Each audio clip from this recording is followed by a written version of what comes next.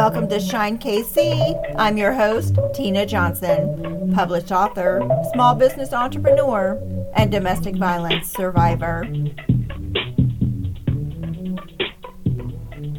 Have you ever had that one friend that tells you everything they ever did in detail? And on the contrary, one that sugarcoats, elaborates, and isn't 100% honest about what's really going on? The latter was me for years. Suburban America with not a care in the world, right? Way wrong. Way wrong. Here's an example of what I'm talking about. One of my worst fears was my abuser making my faults public as a way of keeping me silent. Not that I had much to hide, but the few times I tried to verbally defend myself, he used against me.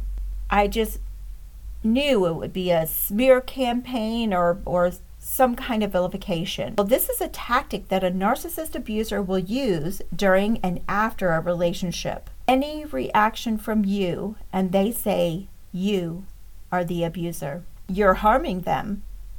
You're harassing them. The speaking up and self-defense rules do not apply. There's a term used to describe what the victim does, and I don't like what the term insinuates one bit. The term reactive abuse. One of the most common tactics abusers use is to shift the blame from the abuse onto the victim. The abuser will claim the victim is the abuser because of the reaction the victim has. Not that the victim was acting normally in an abnormal situation, which is what is really going on. The abuser may even attempt to convince the victim that there is nothing worth reacting over, that the victim is overreacting to the abuse. What the victim is actually experiencing is called reactive abuse. I want to give you the definition of the term. Reactive abuse occurs when the victim reacts to the abuse they are experiencing. The victim may scream, toss out insults, or even lash out physically at the abuser in self-defense. The abuser then retaliates by telling the victim that they are, in fact, the abuser. Why abusers rely on this reactive abuse? Because it's their proof that the victim is unstable and mentally ill. The abuser will hold these reactions against the victim constantly and indefinitely. It could be years later, and the abuser will say, well, back in 19 dickety-doo, you had this reaction and acted all crazy. You're the crazy one. You need help. Sometimes abusers use this reaction as an excuse to go to the police. So how do you know in the domestic violence situation who is the abuser and who is the victim? This can be tricky because narcissists are shifty and crafty like a snake. Watch for signs. Attitudes of self-blame, over-apologizing, desperate efforts to do anything to help the relationship are common for victims to display. These actions can be another traumatic response called appeasing or accommodation. But when you can get the victim to think back to the very beginning of the story to describe what was happening before they lashed out to their partner, you'll begin to see the behaviors that trigger their actions. What is most important is not making any assumptions without listening more and getting a clearer picture of the events that preceded the reactive abuse. In time, the role each person is playing will become crystal clear. To a first responder of abuse, that may be incomprehensible. It may cause the responder to blame the victim, question the victim, or even go as far as not to help the victim. When a victim reacts in a manner that appears equally or even more abusive, a first responder may be tempted to think they are both abusing each other. A responder needs to remember that there's a cycle of power and control happening that is doing a number on the victim, no matter how it looks. A first responder's role is critically important. Understanding the complexity, who is the victim and who is the abuser, will help you avoid causing further harm through your responses. The first interaction a victim has with a responder can empower them to set firm boundaries or leave that abusive relationship, or it can make matters worse. When a trusted individual responds poorly, or perhaps with good intentions, but incorrectly, they cause additional harm and risk, exacerbating the victim's trauma. Sadly, many victims have interactions with first responders that lead them to not trust someone to help them, or worse, be afraid a responder will cause further harm. In reality, these are the people whose job is to protect them. First responders are often the first call for help, and maybe the last, depending on how the interaction goes. I heard a quote from a domestic violence victim recently. They told the first responder, "If you send me back in there and leave, I'm dead." The first responders took the abuser into custody, but that's not always the case. Psychological manipulators rarely, if ever, take responsibility for their actions to their victims. To do so would damage their credibility and cause doubt in the abusive relationship. Most manipulators will adopt a self-righteous attitude with their victims, often centered on how they have been wronged by the person in some way. And they will typically excuse their behaviors as retribution for how they have been treated. The abuser's golden rule. It's simple. If you don't give me what I want, I'm entitled to treat you the way I choose. You know, healthy relationships are based on a give and take. When hurt occurs, both sides examine how they contributed and they take accountability for those actions. In an abusive relationship, the victim is forced into a position of being the cause for all that is wrong. Blame is projected onto the person for every problem in the relationship. In contrast, there's a story in the Bible about a man named Joseph.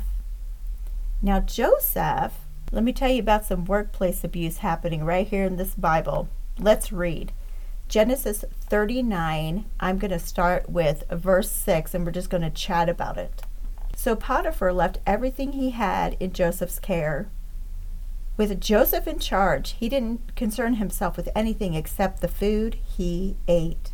Now Joseph was a well-built, handsome man, and after a while his master's wife took notice of Joseph and said, "Come to bed with me."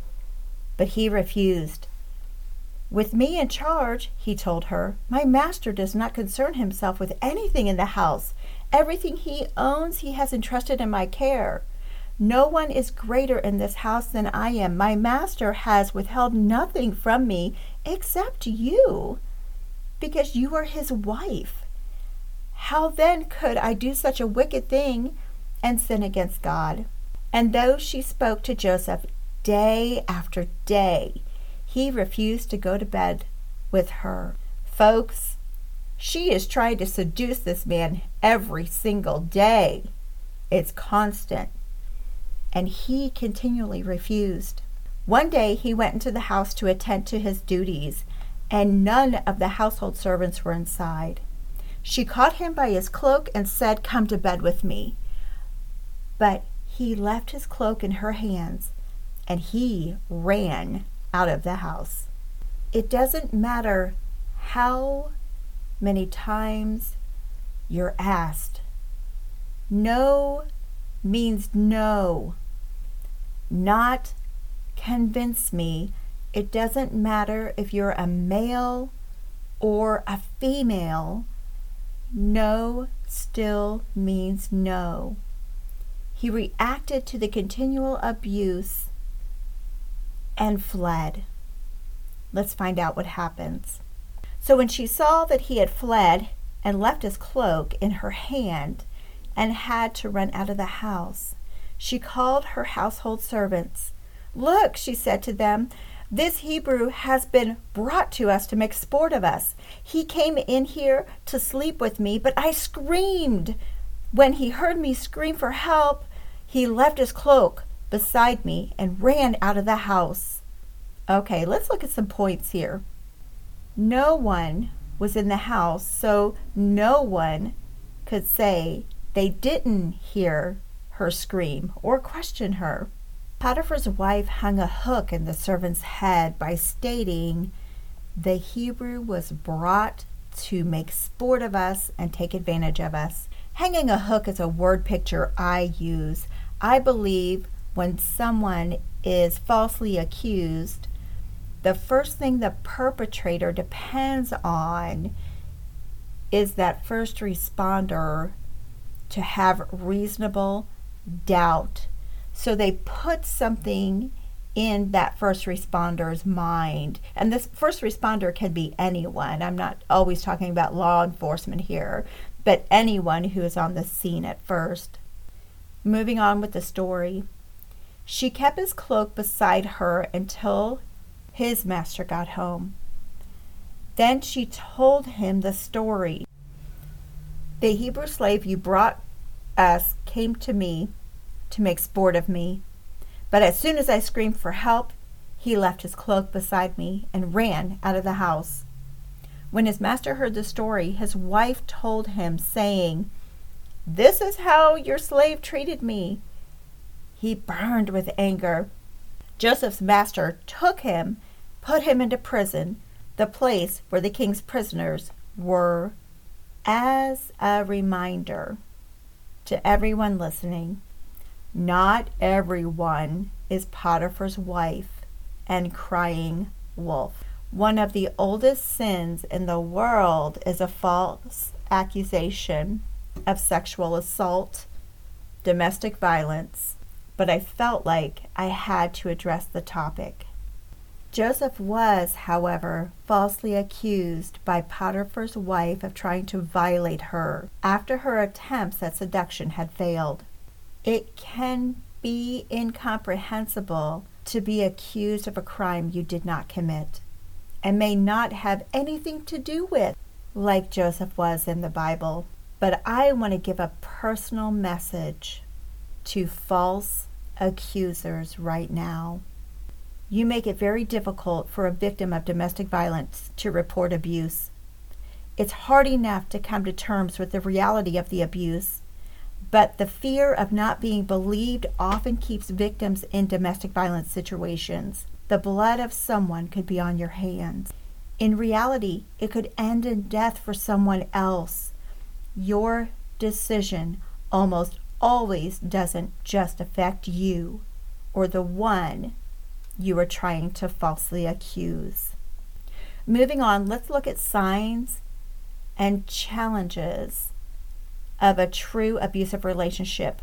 The most telling sign is fear of the other person. It's common for people being abused to blame themselves or to get caught up in trying to understand or help the abuser rather than helping themselves or leaving the relationship.